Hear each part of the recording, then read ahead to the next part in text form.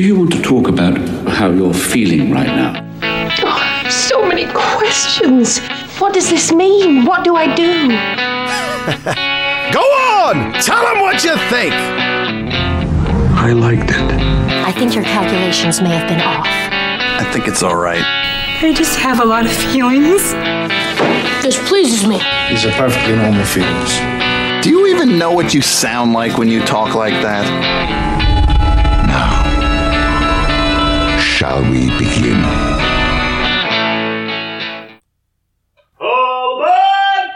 Attention passengers, we have a very full train today, so please don't block the doors. We'll be moving shortly.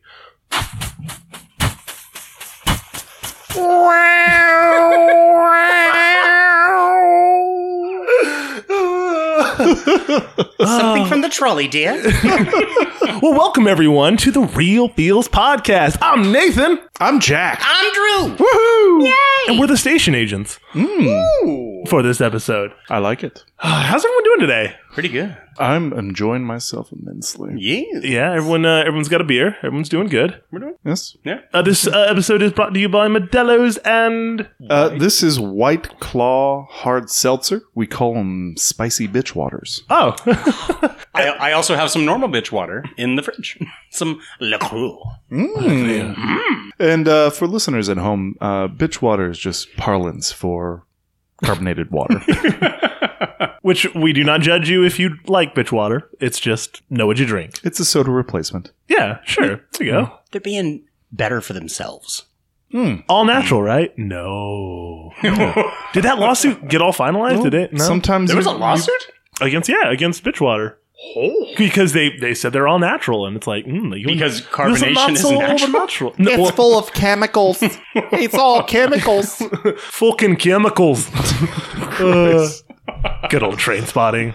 Well, if I'm going to go on a nice walkabout from Hoboken, New Jersey to Newfoundland, New Jersey, I would take a satchel of spicy bitch waters with me. When you're walking the right of way? Yeah, exactly. Yeah. And I looked up the distance. So did I. It's 34 to 38 miles from Hoboken. Whoa. To Newfoundland. What a fun fact. I mean, the fact that I thought he walked the entire way, but you see him go to the train station, so I assume he took a train. But they don't show him on the They don't train. show him. And then when you look up the distance, it shows that a train goes from Hoboken to Newfoundland. I believe they implied that he walked. I don't think he could walk. 38 miles? It would take 12 hours, about, maybe? So, I mean, that's not impossible. I'm not saying it's impossible, Like, he could but- have stayed the night somewhere, like... Slept like a hobo. Dicks? Did he have? But he didn't even have like some hobo beans or like a bindle in a sack. Yeah, that's true. He didn't meet Dennis the Menace under a bridge and, Jeez. nostalgia. Crazy Christopher Lloyd hobo. Walter Matthau. Hobo, that is my favorite. So, if you haven't guessed already, we are doing 2003's Station Agent with Peter Dinklage. What category? What genre? And I'm sorry, I've smacked my lips. What category? What genre did we? Out of the was Bilbo this for? grab bagans, I picked dramedy. Dramedy. Which I think I even was like I looked at Drew and I was like, what the fuck is dramedy? And then I was like, oh, duh, like it's comedy and dramedy. So, dramedy. We'll get better. Comedy and drama combo. And I picked the Station Agent. And the reason why I picked the Station Agent is because, well, I'll be perfectly honest. The first time I ever watched it, I was like, I love this movie. This is an amazing movie. And then I was like, ooh, I really want to get Station Agent in there somewhere. And then when I rewatched it, I was like, they're going to shit on this movie. They're not going to like this movie. Actually, it's one of the highest rated movies we've done. Right. Which is weird. Because maybe just because we get to question our choices now. Equilibrium. Oh, I mean, that wasn't actually our choice, though. I know, right? But like this movie really had some feels for me, especially the first time I watched it. I remember just being like, "This is what a good movie feels like." At the end, where I'm like, wow, I don't feel like I don't know. It's a weird way to describe it. How I would liken it, because it ends sort of abruptly. Like you don't see the ending coming. Very So Sopranos. when it does black and roll the credit, you sort of have that like I'm comfortably full. Like, I could have a few more rolls or some seconds on the ham, but I'm good. That was nice. Yeah. Yeah, I think it is a very sincere and honest movie, which actually brings a bit of, the ideas of the psychology of the film, to the forefront. I think you have the relatability to the characters. You laugh with the characters. I think you can actually even feel the slight sense of loneliness and depression that the characters have through it. I think you can all identify with each character sort of at various points during the film. But it's a good film. It's a absolutely, good film. yeah. I think it's a great film. It does give you a lot of feels, especially just because of how relatable it is. And the differences between the three is what I love that they just very organically produce of being, I'm lonely and I want to be alone. I'm lonely, but I don't know if I want to be alone because I don't want to be with this person, but I kind of want this person in my life. And then you have the very, very polar opposite of Peter Dinklage's character. And with this, I am lonely and I don't want to be alone. I want to hang out. What are you doing, man? The loneliness evolves to neediness.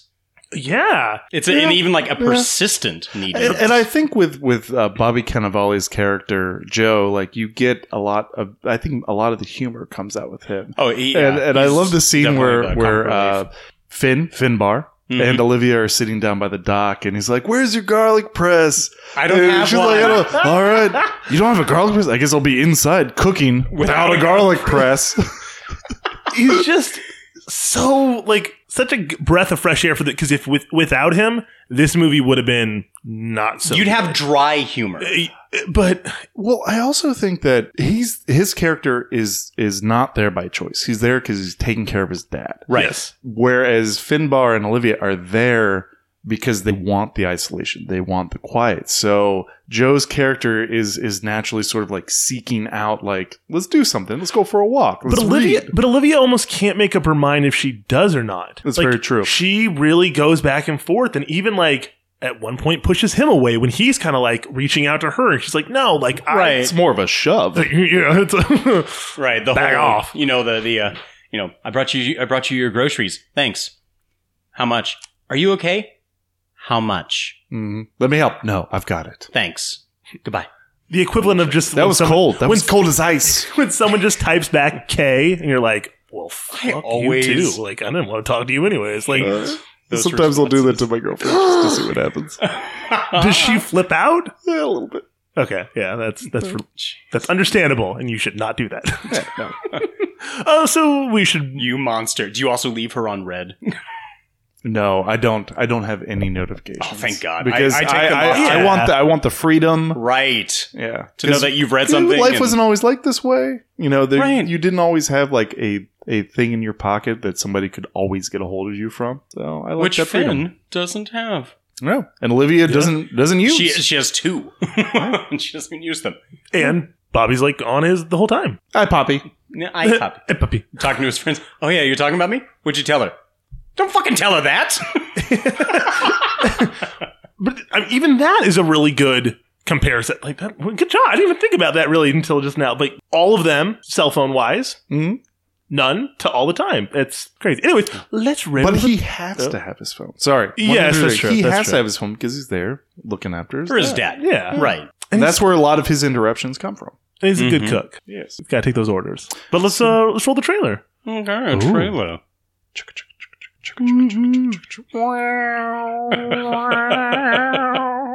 He can ride a train. But can he make Can he live in a depot? Can he live in a depot? You don't know how to play. He can make a Cafe con leche. You ever been out to this part of New Jersey? No. I mean, there's nothing out there. Nothing. Finn is about to start a new life. Where do you live? In the depot. What grade are you in? I'm finished with school. Olivia is leaving her old life behind. Oh my God. I'm so sorry. Can I give you a ride somewhere? No. You sure? Yes. How you doing? And Joe Do you sell coffee? Where are you from? Hoboken. I live in Manhattan, dude. just doesn't have a life. I've been here for 6 weeks. It's driving me crazy. But together, Hey, how you doing out there? We don't have to talk, we can just eat. Okay. they're trying to get their lives back on track. This was fun, right? Yeah. You have a nice chin. Very lucky, bro. She's a pretty woman. You're the man. What do you mean? You're the man. Okay. 3-time winner at the Sundance Film Festival. Yoo-hoo.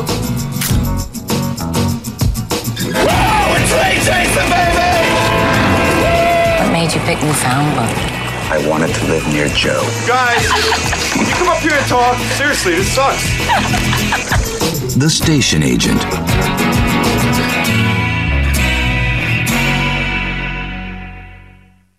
Well, Nathan, what was your reaction to that? so if you've never watched this movie, you just watch the trailer and listen to it right now, and you think, I really want to watch it. I would pause and say, it's almost nothing like the trailer. What the hell was that? That was not the movie I watched. The trailer is much more peppy. Yes. And the music in it just, as I said, it screams indie film festival. Killing in the name of. Screaming Indie Film Festival movie, like they're all smoking during this, before this film, it's perfect for it. It really is. There's a lot of silence in this movie. Yeah. The silence in this movie has a lot of silent parts, and so I get that they can't do that for the trailer, but still, making it way too overboard of like 3 zany characters like Ross, Chandler, and Joey like together in a small town. What are they gonna do? Look at their antics. Come on, guys, come up here on board. 3 lives will come together to form around trains. Casey Kasem over there. Across the U.S. You can't say that to me now. And this movie comes together to show you that size does not matter. When you Station have agent. He's small in stature, but big in heart. And this movie could have easily gone, like, they could have made this movie like dwarves, but it's not. And if you really look at it at its core, he struggles with it, but he's just built up walls. Mm-hmm. And so every time that, like, little Cleo asks him, like, how old are you? Like, what grade are you in? He's just answering very... He's direct. Because he's been shit on his entire life due to his size. Yes. And I think it's sort of the juxtaposition of casting a very tall guy as Joe, Bobby Cannavale. It's sort of, because when they're walking, it's always Bobby Cannavale and then Olivia and then Peter Dinklage. And there's that size discrepancy. And he's a very good man, Peter Dinklage's character, Finbar. But when he gets shoved around in that one scene, like, that's where you really see the hurt in his eyes. Because he lets go for a sec. Yeah. Right, when he tries to defend Michelle Williams' character. And he knows he can't defuse it. No, and he's not fighting because he knows he cannot win a fight against the guy. So he's trying to, like, hold him back, saying, like, don't do that. Please don't do that. And then, boom, shoves him against the car. And you're right, it's not even anger. It's more to the fact of, like... It's a wound, he was just like... Yeah. It's a wound that just has been reopened, that has just been there his entire life, basically. Right. And, you could almost look at his face and say, like, he is almost angry at himself of, like, why did you do that? Like, you knew this could happen. Why would you allow yourself in that position? I almost think he was expecting it. That's why he was so, like, sort of Probably. downcast eyes, like, please don't, like, don't touch her. Like, no. Yeah, like, probably. almost like he was waiting for the blow or the shove or what have you. But then right after that, he walks back to the depot, and you can just tell he's in his head going, this is why I don't fucking talk to people. This is why I stay away. And like you said, like, he has built up all these walls around people, but more even to the case of walls being built, he has purposely taken on positions in life. He knows, like, what to do to avoid people. He enjoys his, like, time of, like, solidarity, like his time alone is his sanctuary, yet it provides the greatest amount of loneliness. It's his refuge, but it's a refuge that is also a cage. Yeah, the whole train thing, the train hobby, the love of trains, that's like the armor that he immerses himself into. And like the little group of people that shoot their train videos and all that, like that's like a judgment-free zone. And then when his buddy sort of passes away and the shop is gone, he's got to sort of confront a lot of these angsts and these fears that he's sort of been hiding behind by his employment at the train shop, and this sort of this little cloistered life that he's been leading, and rolling into the real world, but still not the real world, because he's retreating to like the most bumfuck New Jersey, the loneliest keep that you could possibly imagine, an abandoned train station depot. Like, cool. I mean, it's even to the point where he doesn't care what it is. He is going to go somewhere and have a new life. Ironically enough, even in a place called Newfoundland. It's a new life for him. He doesn't even know what the train station, the depot looks like. Or it's even livable. But he's going to go there. He packs up everything that he has there. Which isn't much.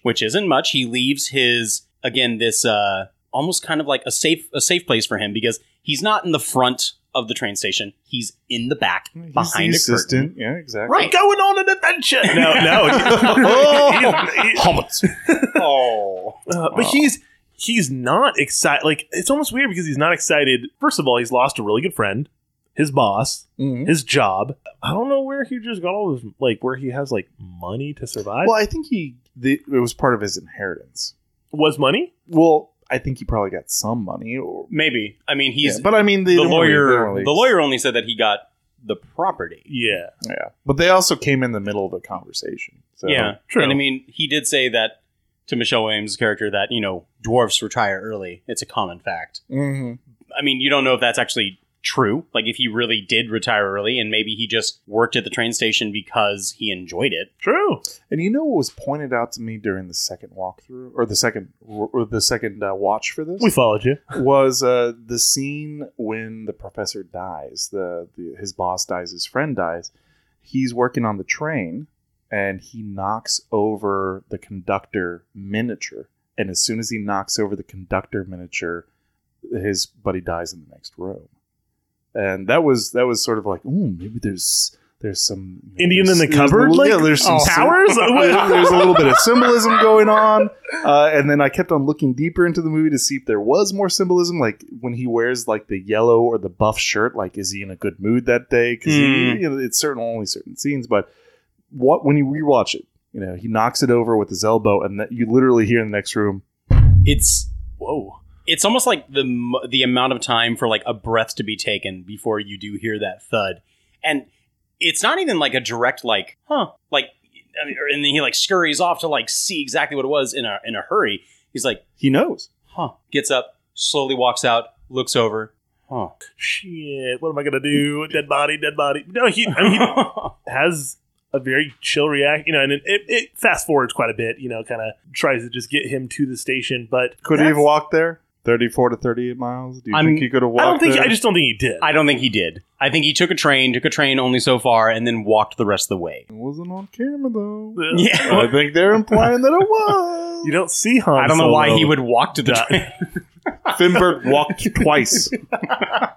He walked the right of way the entire way. Which, you know what? That is, I think, one of the coolest little nuggets in the film. I love the whole walking the train track the right way, and how he kind of imparts this wisdom onto Bobby that is just like, I do love that moment. He's like almost like a kid just wanting to like learn. He's like, what are you into? And do you like it? Okay.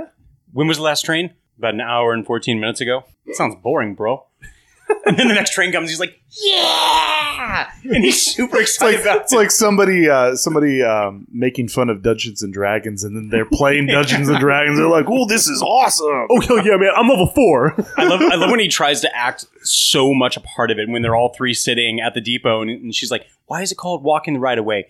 Well, I mean, it's pretty, kind of convoluted, and there's a lot too much. Finn will explain it.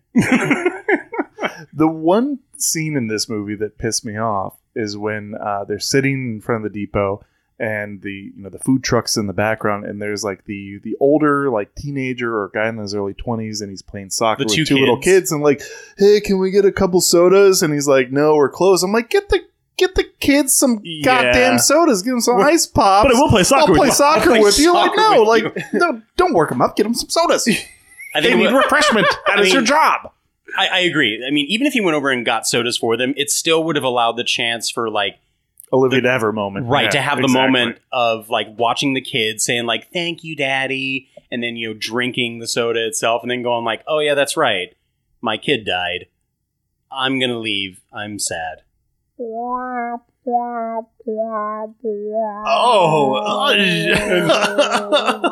Jack.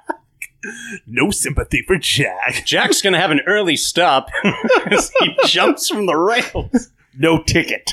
No ticket. Olivia's this part of the story gets a little like, oh, this is sad. Like it is really sad. I mean, I get this is life. I hate her intro though. My part is when she almost runs him over twice. You have got to be like the first time she wasn't paying attention. The second time she spilled hot coffee all over her ass. And I don't even know how spilling hot coffee makes you swerve your car and not just tap the brakes. Like, I gotta keep going at full speed. And you're on a dirt road with nobody. Literally, probably like a town that maybe has a population of like, I don't know. Let's be generous and say 3,000. Oh, that's very generous. Fine, 1,000 people. 1,500 for the 12 people you see in this entire film. Even when Finn arrives, he's walking through the streets, and you see a church in the background. You see he's literally crossing an empty street. Yeah, I think the majority of the town is on the night that he goes to the bar. Yeah, that's probably to the Mills, and that's a small place. I don't know. I mean, it's an interesting way to introduce the character. She's very fidgety. She's very like unsure of herself and constantly apologizes for what she has to like bring to the table. And she's also another person that I don't know what she does for money. She is an artist and she paints, but you don't know if she paints to sell the items or if she paints because she's trying to she drinks wine, takes pills. Well, I mean, that's more like a hobby. She's like a white wine and like Xanax kind of a housewife. Yeah, I mean, maybe she is in the getaway home, being separated from her husband with John Slattery as the cameo of the husband. Which, have you guys ever seen God's Pocket? Yeah, no. John Slattery directed that movie, and it makes me want to crawl into a hole and die every time I see it. It's one of the single most disturbing and depressing movies I've ever seen. Really? Yeah. But he's also a bad man, so is it? Yeah, there you go. That's something I notice about like a majority of the cast that we see. Every single one of the main characters has had a prominent role, or at least like a fairly long-standing role in a television series. Peter Dinklage is on Game of Thrones currently. You had Patricia. What's her last name? Olivia. Not Patricia Williams. It is Patricia Clarkson. Okay, Clarkson. Patricia Clarkson played a character named Claire on Frasier. She played Frasier's like girlfriend for a short time. You have Michelle Williams, who was on Dawson's Creek. And the movie was directed by Tom McCarthy, who was in the last season of The Wire. Right. He was also on Boston Public, and he co-wrote the screenplay for Up. And he directed Spotlight, which is the latest thing that came out and was honestly a fantastic little movie. If you look at his history with a lot of what he's either not directed, because he hasn't directed a lot. He's directed like 7 things, but what he's written and produced, it's a lot of internally heartfelt, very emotional, very serious dramas. Because he was also like the producer for like 13 Reasons Why. I refuse to watch that. I also refused to watch it. But I mean, to talk about the idea of depression. I haven't refused to watch it, but like, why are you guys refusing to watch it? Is it about suicide? Yes. It's about a girl who commits suicide and then leaves tapes saying these are the 13 reasons why that I died, and they are delivered to the people, basically like blaming them. Like, you're a reason why I died. I don't want to watch it. Okay. I mean, I don't know. Like, same reason I've never seen, what was the Mel Gibson Christ movie? Passion of the Christ? I've never watched that. Because you just don't want to watch it. I don't want to watch it. I watched it once, and that was enough for me. It's sort of like watching the Titanic. I know what happens. The ship sinks. There's a whole story. Like, no, I mean, and the Passion of the Christ, I can get, like, I guess I can get behind, like, yeah, especially, like, you watch it once, spoiler alert. He dies at the end. He comes back to life. It's Easter coming up, but like, you're just going to watch, like, him just get whipped, and it's just like, oh, why am I doing this to myself? I get it, yeah. But plus, I don't know, if I'm relaxing in the evening, I don't really want to watch an angsty teenage suicide drama. Right, but I mean, I was just thinking, like, the idea that things that he's done are definitely they're serious. They're serious. And they make you think. I think it also plays on the idea that we talked about, the relatability to the characters. Well, it's a character-driven narrative. Oh, very much. I did make you watch a movie of a middle-aged woman almost trying to commit suicide. So I apologize. That's okay. Which movie? This movie. This movie. Did you take all these pills?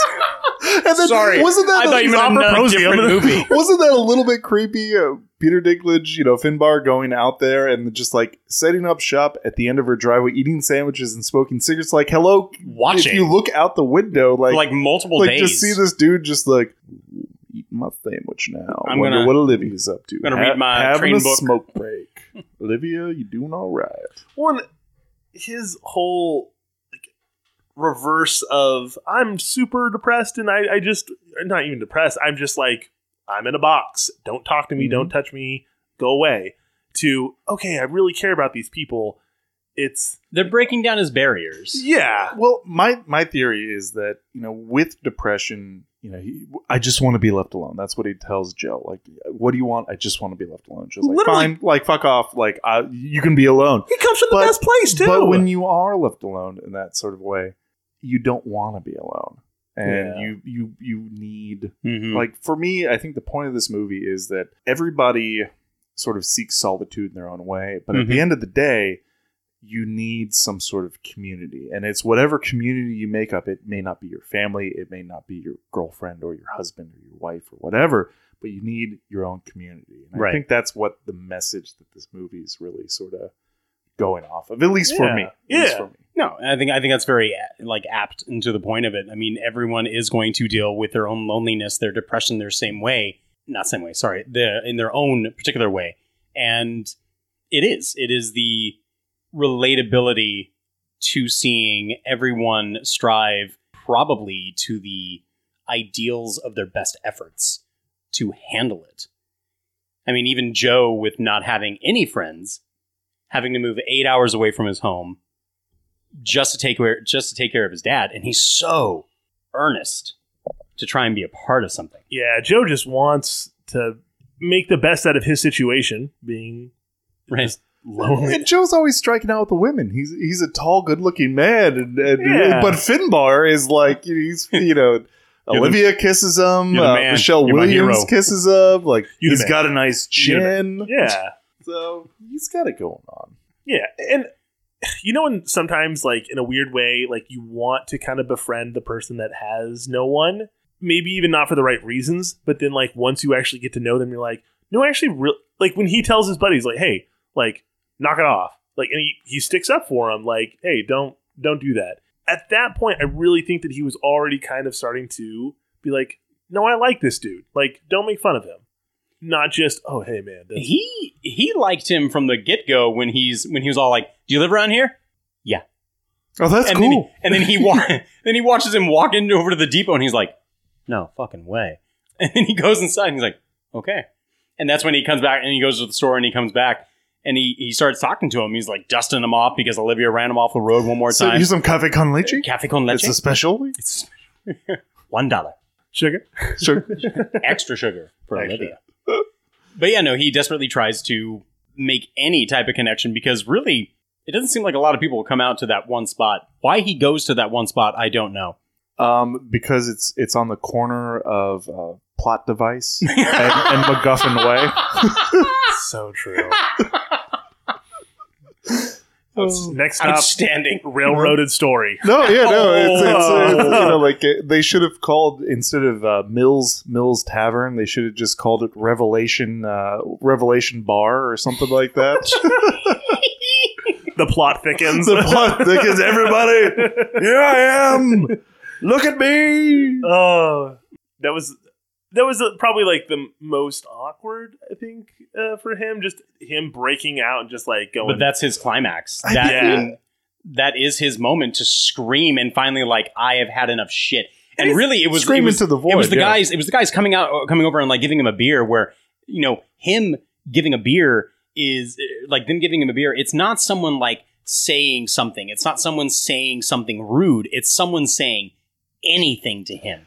And it's going to be taken in a harsh way. But what I wish they wouldn't have done is when he has his moment where he's like, look up or look at me, and he does like Take little a look. Turner.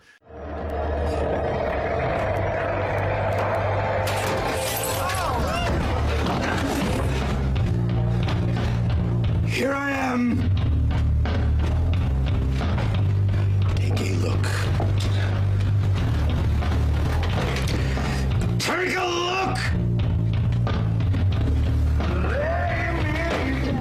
Where he kind of like starts to fall off his bar stool, and the guy's Someone gonna catch helps him. him. Like, there you go, little guy. I wish that they hadn't put that in. It would have been a little bit more graceful of an exit. Besides him just showing up on the train tracks later.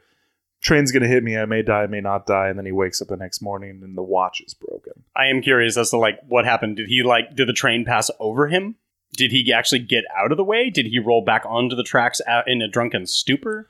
I was honest, in my head, he was on the opposite track because there's 2 tracks. Or maybe he's just small enough that there's room for the train to go over. Maybe he's already dead, and the rest of the movie is just a catch-22. I hate shit like that. Drew. I hate when people make movies like, oh, maybe like Padme is just like, oh, this is just like the afterlife now. Like, Palpatine was sucking her life force away, and so she didn't lose the will to live. It was Palpatine the whole time, and then when Luke's like, Palpatine, or when Vader's like, Palpatine, she's got, oh no, you're mine now.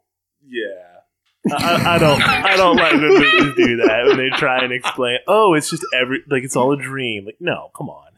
But Finn actually gets up the courage to finally go back to school, which I appreciated. Which is like him confronting his place in society. Yes. Yeah. Right. And it's him going through his fears when, Cleo's all like, you can speak, here's a permission slip. You can speak at my school. Cleo, I can't do that. Yes, you can. You can pick any Friday. No, it's just not something I do. I'm sorry. If you're sorry, you'd come. And then she runs. It's official. She has the most awkward running away thing. But I mean, I think I always hate that. Like, if you're sorry, you'd come. It's like, no, I'm saying sorry because I'm not. That's not being sorry and still doing it. No, and then they still shit on Finn a little bit, but he takes it. And yeah, because it's and he's like, when the little when kid. did they invent blimps? Yeah, dirigibles. Well, let's Google it. Oh wait, we can't yet. Blimps are cool. So are trains. Shut up. Yeah, they're all cool. Would it have been better if he'd walked up to the kid and just like smacked him across the face? Did my hand fall? We're talking from trains right now, you little shit. Did my hand fall from my wrist? Go to the corner. You're the caboose. Oh, that's got connotations. It was the Tom Thumb.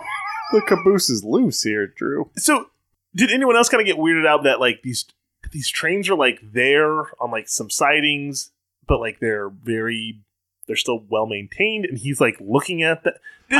The train that free shooting locations. That's gotta be so. It's like, what the hell is going on here? The train where he's pulling the seats out, and the one that Cleo like. What the hell was that? I mean. It was he refurbishing the train? I don't know. It was a train that was left there, and that was the one that he was like underneath looking at the trucks for the Finbar's train refurbishment. The make and model. Stripping it down, he's chopping it. Mm-hmm. I think he was just blowing off some steam. But again, you're right. Like this train. I may be great. short, but our quality is high. Oh my god! But yeah, like what? Why are you stripping it for parts, man? Like just I don't even think he's stripping it it's for not parts. like he's got a lot on his plate for daily activities. So true. Besides, like, what do you do? Going to the cork and bottle and getting his picture taken by the woman. The occasional drunken night out at the mill. Stopping by the library and getting hit on by Michelle Williams, who may or may not have a bra on during this scene. Oh, and P.S. Most of the time, not. How do you not have a library card? Come on. Well, I mean, because going out and seeing people He probably did not need to go to the library. The library? Like, you think that like there's a lot of people hitting you up at the library? No, like, it's hey, not. Like, it's not a matter of like people like hitting him up, but it's going out into public because before then, where did he go? He was only with like the train people, and if he needed a book on trains, I'm pretty sure Henry, his friend, would have ordered it to in the shop. trainatorium. To the trainatorium, which they lived right above. The Golden Spike. I mean, that was his place. Like, he had work, he had sleep, and then he went to the roof to smoke. I mean, that was his world. Yeah, you've got all three: work, rest, brooding. Right. And then they went back to the shop for the movie nights. So there's a lot of smoke. It's billowing. My wife was cold. in the car. It was cold in Canada. It was cold. This is one of the darker tunnels in Canada. we got to talk about this one. Yeah, this train chase. which that guy, he's in with the enforcer from Goon. Who was he in that? Lee Schreiber? No. What? Liev Schreiber's TV show. I'm blanking on Ray Donovan. He's on Ray Donovan. He plays this sleazy producer that like gets these girls. I can and see him sleeps with them and then wants to like toss them role. into movies. Like so. Yeah, he's another guy. He's cameos like John Slattery as well. That whole little club is so hilarious. And when he's explaining it to Joe, like, yeah, so I'm in this like, he's like, oh, do your people have a club? Okay, and thank you. You're like, oh, it was that moment. It's like, do you people have clubs? And he's like, excuse me, I'm sorry. You people, the people who assist with trains. He's like, oh yeah, we have clubs. And don't you think the scene where they're on top of the train car and he's like, have you ever slept with a regular sized woman? Well, first he yes. asks, have you ever slept with a woman of your own sex, size? And he's like, I don't want to talk about it. Like that was, I think that was a cuttable scene. That was just more cringy than see. I wish with any sort of real exposition to it. I really wish that he would have actually like been like, you know what? I don't know if I ever really thought about it, and like really started to open up to Joe, because Joe obviously is coming from a good place. No, like, you're correct. And even just by he proves it by saying like, oh, like you people, and he's like, what do you mean? Like, and no, like train people. Now, do you think this movie would have been robbed if Michelle Williams' character had been replaced by another little person female actress? Yes. Yeah, I think so. 100%. I think so. Because it shouldn't be, but it is the fact that Finn is an oddity in the town. All right? An oddity or a space oddity? Can you hear me, Major Drew? Can you hear me, Major Drew? Space right now. I'm trying to keep. For here I am sitting on the park bench, watching the train. He shouldn't be an oddity in the town, but he is. And so if you actually had another little person on cast, I don't think it wouldn't have had that impact. Like the lady at the stop and go. It would have cheapened the movie. It would have cheapened the narrative. It would have. The lady at the stop and go wouldn't have taken a picture. The people that were getting the cafe con leche, they wouldn't have been, redneck dicks about anything. Like it wouldn't. There's still going to be redneck dicks about anything. That's not going to That's true. They still will. But I mean, it's the idea that he is like so few and far in between. Yeah, he needed to be, that's what it is. He needed to be alone. And he was. Right. Until he wasn't. Until Joe. Because Joe tried to break that ice. He really just is like, come on, let me figure you out. And that's why I really wish that he would have just been like, you know what? I am gonna drop my wall completely for you, dude. And like, let's just... Yeah, Joe's the only one that doesn't have any walls. No. Yeah. He's there for people probably build he walls. Even jokingly writes like for a good time called Joe, and that wasn't innuendo. He's just sort of like, hey, he's just being funny. Like, here's my phone number right. if you need anything. Yeah, coming in the next morning like, oh, you're Olivia's ex. That was an awkward spoonful scene, of Cheerios. Like I just saw your picture in the kitchen. Not only one guy, but two guys, and one of them's a little person. What sort of shit are you doing in this vacation home? Coming down the stairs, and he's like, I leave you alone for 2 like weeks. Some sort of modified Eiffel Tower going on? What the hell? It's okay. It can be more like, Notre Dame. The steeple did fall. So Le Petit Tower. The Le Petit Tower. Apparently there Segment. So for our first segment, we have what I like to call clubbers. Somebody scream! I'll scream. Oh, dang Cook. So yeah, clubbers. This is a little segment that brought to you by Nathan. And Nathan. Nathan shower water. Refreshing. Good to the last drop. Crisp and cleansing.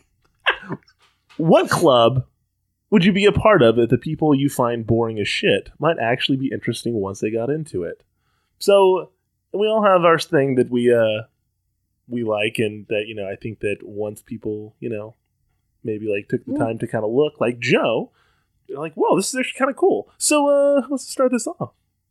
So I can oftentimes rabbit hole for hours on YouTube of videos of people getting MREs, meals ready to eat, military rations from foreign countries, and then that's interesting. And then going through and like pulling out everything, and like there was one which was like the Cadillac of these shows where they get an Italian MRE that actually has an alcoholic cordial in it in the ration.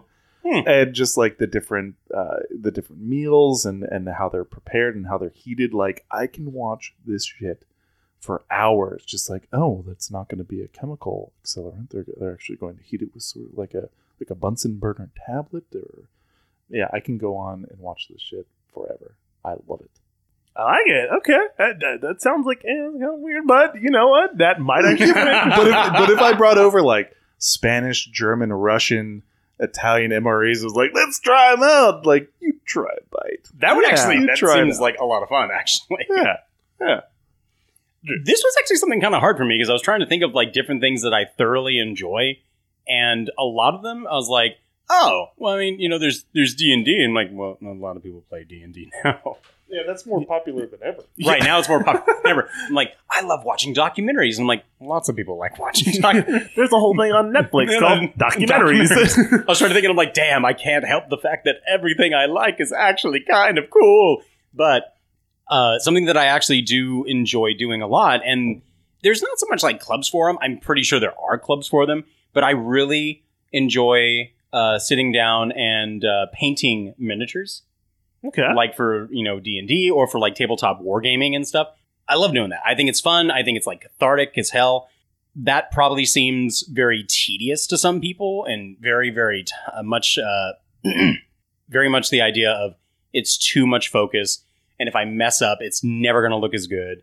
There's tutorials all over the place online and whatnot. I think it's fun. I like actually finishing a little miniature and going like, man, I'm proud of myself. Some people just don't have the patience to do that. No, whereas, not like, at all. For in that instance, I would not spend several hours painting a mini. I'll do the same thing cooking a meal from scratch, but I view those as two different things. Right, the payoff is quite different. I was going to say like cooking shows, but that's also more popular than ever. Whose cuisine will reign supreme? Iron Chef Salt.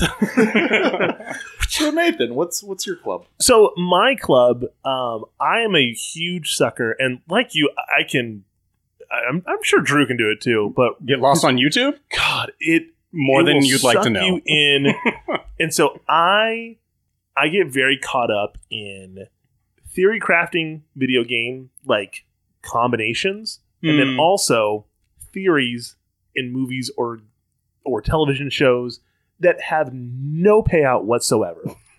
It is such like you're going down the blackest of holes right now. I swear to God, like I will watch or listen to full on like review like type things on trailer breakdowns on stuff that isn't even going to be in the movie possibly, but they're breaking it down, and I eat it up because I like the idea. Oh, these people are super like brilliant making this trailer, and like very like, oh, this imagery and this symbolism, maybe this is happening. Please tell me like they literally have like tinfoil hats on and some of these like, I've got to get this video out before the government gets me, but they're or Benny and Weiss might, you know, really be pissed that I figured out the ending of Game of Thrones.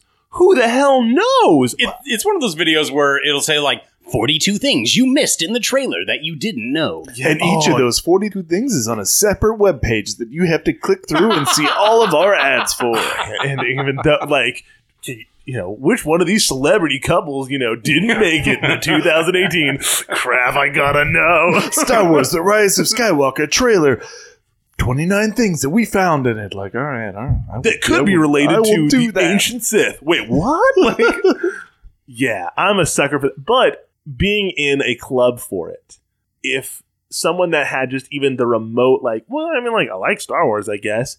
I love to educate, just like Drew and you, like, just to go, so here's something that they have thought about, and like walk people through different things and watch them go, what if this? And then they start doing their own theories. I'm like, yes, hooked. Well, and Joe uses food as sort of comfort. Like, he's providing this food to, you're going to enjoy this, you're going to like it, and it's going to sort of bring us together. And that's how I feel about, and the weirdness of the MREs thing is that if you're a soldier in a war zone, like, they are trying to provide you meals that are going to give you plenty of nutrition, but comfort as well. And then what constitutes the comfort meals? Like, what's the chili mac for France? What's the chili mac of, what's the taco bowl of Italy? And I'm always interested to see like what their meal choices from, almost like astronaut food, like the food that the astronauts get, like they want to keep them sane, and a lot of that comes from the food that you eat, right? And what is keeping their their shit together, literally. Yeah. So I enjoyed this segment. Thank you, Nathan. Oh yeah, no problem. The next little segment that we have is Who's Who. And in Who's Who, just, in case you wanted to do like a, I don't know. Because podcasting is a visual medium when you're like bumping back and forth. So which one of the main characters did you guys most identify with? And Drew, let's start you off. Hands down, Finn. Okay. I definitely associated with Finn. You are an oddity. A great... Just kidding. Thank you. Just kidding. No, Finn having the idea of... Okay. I'm just kidding. Give me a scoop of that. Jesus. Finn wanting to basically like shut the world out except for those he is actually kind of close to. But even then, that relationship is so distant. Kind of like with him and Henry. He woke him up in the morning, took him downstairs, asked him what he was going to do, and then he left and went in the back room. And, then they met up for dinner. And then even there wasn't like much talking. The fact that he doesn't like to go to bars, I completely 100% relate. I do not like going to bars. I do not like going a great deal to like public places where I don't know a lot of people. Probably for the fact that like when Finn is not enjoying himself and people he, can feel that like the eyes in the back of his head and people are going to be staring, making comments. Like, I do not particularly enjoy almost the fear of it, in a sense, of going out and going like, holy crap, the man is rather large. Oh my God. Like, I don't enjoy that. And I don't like going to bars because, frankly, bars oftentimes I find are full of assholes. And I would rather not deal with that. And overpriced. Sorry, I'm a cheap ass. Which is why I very much would rather frequent Jack's patio with the glass bourbon. of bourbon. Some Stromboli. Yes. Oh, yeah.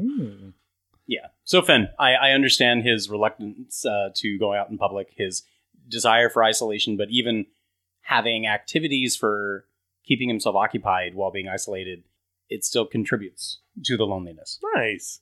Jack, who's? So I couldn't pick one. So I identify with all three of the main characters. Oh, you're a hybrid. But in different ways. Hybrid. Yes, exactly. I like it.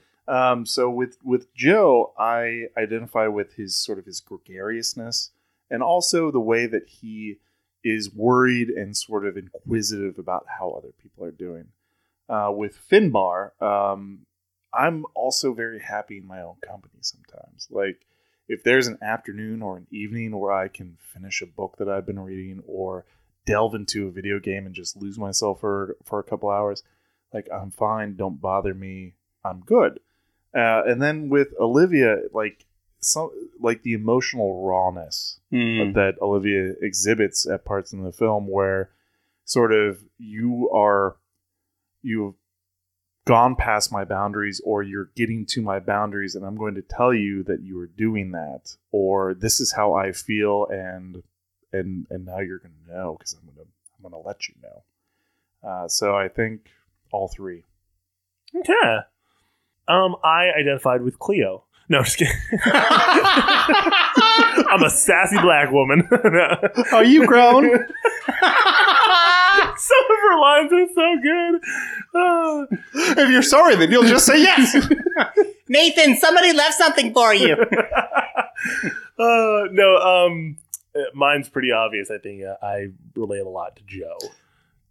I would agree. Yeah. You were very much Joe. I don't know. I like people's company.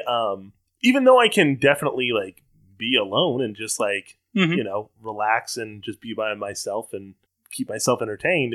I do love camaraderie. Which can't play Tomb of Annihilation by yourself easily. It's more fun. It's fun with more people. Yeah. It's just one of those things that you see Joe just constantly trying to break down walls behind Finn, and I think that I do that too, because I'm just like, well, what's up, man? What's up?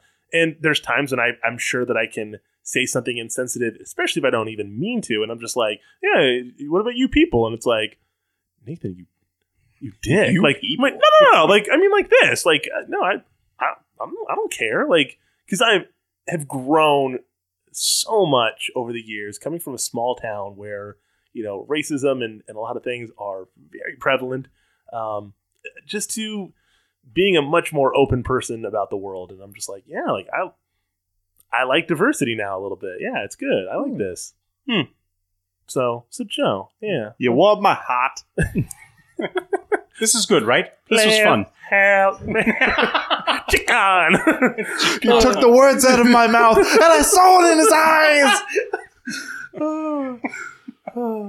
We haven't been quoting Goon at all today. Like, normally we do the film that we just did. What's so funny over there, Giggly Bits?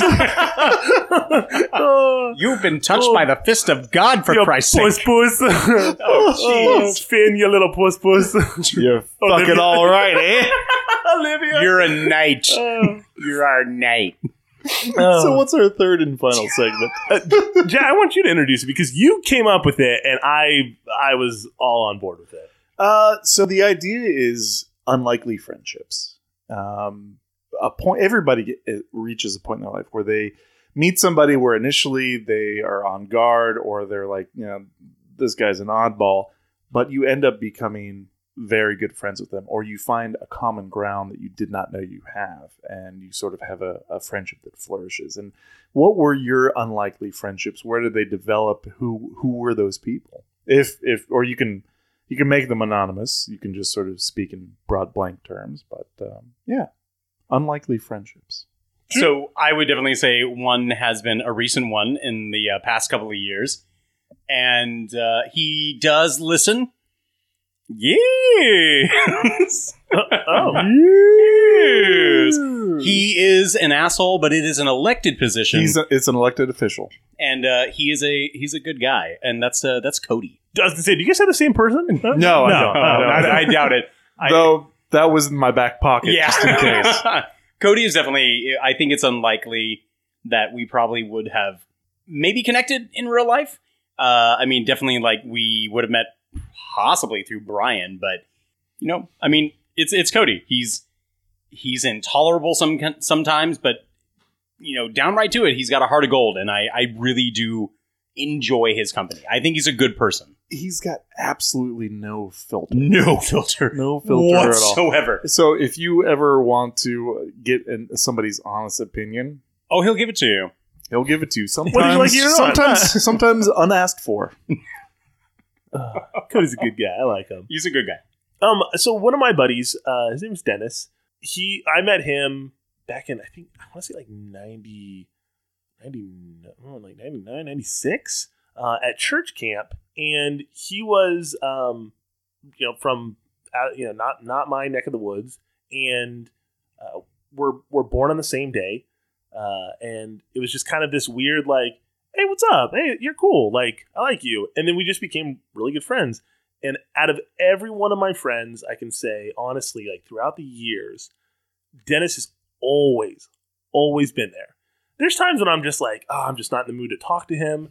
And I'll be honest, like, and I love him. I'm just like, I just don't, I've got so much stuff on my plate. Like, I'm just going to, I'll talk to him a little bit later. But every time that I come back to him and just like, say, hey, what's up, man? And like, how you doing? And we catch up a little bit. I remember just how true, like, just at the rawest form, he is a friend that if I was like, dude, Dennis, I need help, he would drop anything and everything and be like, dude, I'm there. What do you need? And so I give my shout out to Dennis. All right.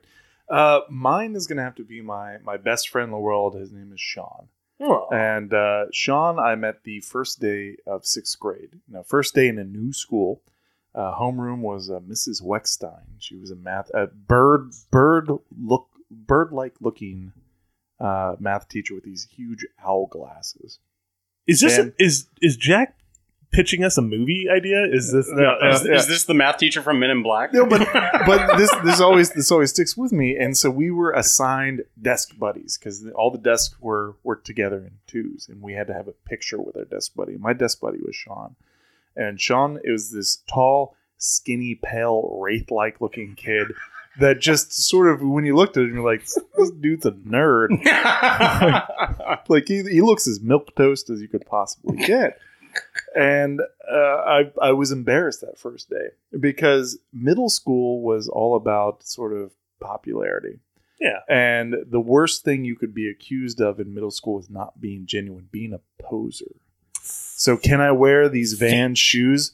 Are you a skater or not you a skater? If you're not a skater, you can't wear Vans. Are you really into the music scene? If not, then you can't really wear that Nirvana t-shirt. Like, there was a lot going on in middle school about that, and Sean just never gave a shit.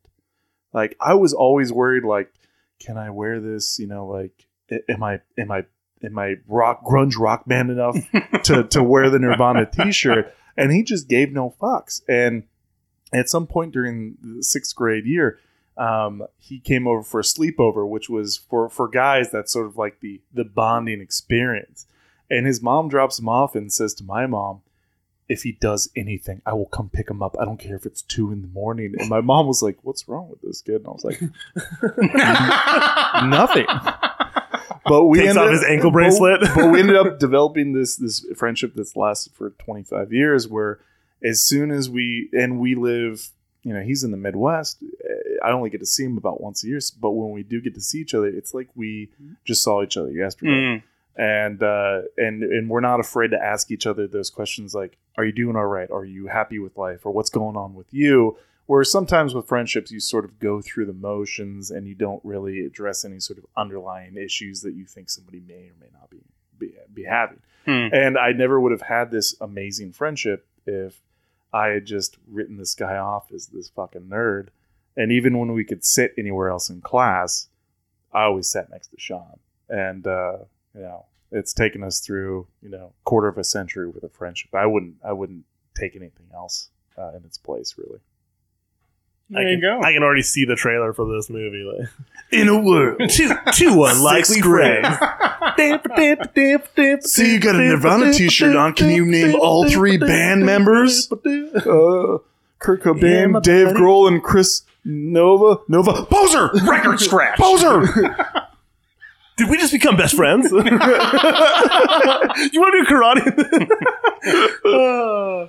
Yeah. So how would you guys rate this film? Because Station Agent is not everyone's cup of tea. So yeah, how would you guys rate this film? So if I were to rate this out of how many punches are on my ticket to ride this train, I'd give it 3.5 out of 5 ticket punches. If I was a conductor, I would definitely declare all aboard. And I would give it 4 1/3 feet out of 5, which is Peter Dinklage's height. Oh, okay. So if I were to walk the right of way, I would get almost to the end before I pass out drunk because I drank in this movie quite a bit. I saw the light. It came at me. I passed out and woke up right at the end. But yeah, a 4.6 out of 5. I really do enjoy this film. And weirdly, as much as the second watch, I was kind of like, did you have some angst that we were going to be like, these guys? On the first watch, I was like, oh, I picked the wrong movie. It was a little slow. My score might be a little lower because I told Jack earlier. I watched it many. I think I watched it about 3.5 times before we doing this. It might have originally been a 4, but I think it went down to 3.5. But it's still great. It's a good film. Yeah, and I try and judge it just on that if you pull it out, especially if you've never watched it and you just go into it going, okay, I'm just going to watch a very simple story that that is just really well acted. And you described it earlier. It's like a chamomile tea of the movies. It's nice. It's relaxing. It's comfortable. Soothing. I liked your example of P.S. A little order up, ding ding. Our newest segment. What diner are you from? I don't know my own strength sometimes. Where we take the movie and we describe what kind of food or what kind of drink that this movie kind of reminds us of. And I liked yours of the chicken noodle soup. Break it down. I liked that. Well, I mean, you can go to any store or restaurant and get chicken noodle soup in a can or out of a bag that's been reheated or whatever. But you can make chicken noodle soup at home. You can chop your veggies and you can put the chicken in and then you cook it and you take the chicken out, you debone it, you throw the carcass back in, you throw some bouillon in, and you can really craft it and make it this wonderful, comforting little thing. But in its essence, it's simple. It's chicken fucking soup. Yeah. But this is it is very comforting movie. And this movie took time to actually be a thing. It had to simmer. It was a slow burn. This movie had to simmer. It had to develop those flavors. And even making of it, them getting funding and this idea, it was not an overnight thing. They're like, hey, we're just going to make this little film and send it off to Kansas and see what we get. Is that a metaphor? Making money moves. Whoa. Shots fired. So, Drew, where can people find us on the internet? On the interwebs, guys, you can always find us on Twitter at ReelFeelsPod. That's REEL, but you should already know that if you're listening and you found us. But go tell your friends, get them a ticket, take a ride. You can also find us on Facebook. Just search for the Real Feels Podcast. You can do the same thing up on Instagram, which I'm sorry I don't really keep up with, but it's there. Or you can send us an email at realfeelspodcast@gmail.com. And what about Patreon? Patreon? Guys, if you go to patreon.com and you search for the Real Feels Podcast, you can become one of the realest fans out there, support the show, and depending on the level of patronage, every patronage actually gets every single episode early. You get it the Saturday before the Wednesday that it comes out. But hey, $5. Oh. Everybody's going to be getting Real Feel stickers for $10 a month as well. You can choose what movie we're going to be doing, or for a separate $10 one, you can choose what genre we could do, and we'll, as a group, assign the movie for it. All right? Keep going on up. You can have the genre and the movie. If you go for what is currently the set bar, all right, not our special limited edition tiers. That's a secret menu. It's our secret menu. Animal style. If you go for the top one, guys, you can not only pick the movie, pick the genre, but you get to come on and help guest host an episode for yourself. And the special menu item for this episode for $400 a month, just $400. I will cook you a delicious dinner and keep you company while I'm cooking it, and then I'll fake a phone call and you can enjoy it in peace. Once a month, I will do this for you. You don't get to pick what I make because I'm going to make you what I think you want. We can just eat. We don't have to talk. Okay. I'll even I Poppy, he forgot his medication. This was fun. I gotta go. Good. Yeah, and then I'll leave. You enjoy the food. And we'll do it next month. You can split the cost and actually have two people, do this tier and a dinner for two. Right? Mm-hmm. Yeah, exactly. Like Yeah. Maybe for $25 more, Nathan and I will come play Ticket to Ride with you. Oh my gosh. You know what? That's bonus included. I'm down for that. And I get nasty with Ticket to Ride. Well, you know what? Home cooked meal. We'll play Ticket to Ride, and then we'll watch Train Spotting. There we go. Probably the dramedy I probably should have picked. I feel like about trains. I feel like the draw is me cooking the meal and then leaving. You're like, no, come on in, everybody, circle the wagons. We're doing this. We'll be up till midnight. Well, everyone, we really appreciate you guys listening to our episode, and don't forget, you are the realest and the feelist. Here I am. Look at me. Take a look. Take a look. Oh, God. Drop so much. That's what he does, though. It's not graceful. Goodbye, everyone. Adieu.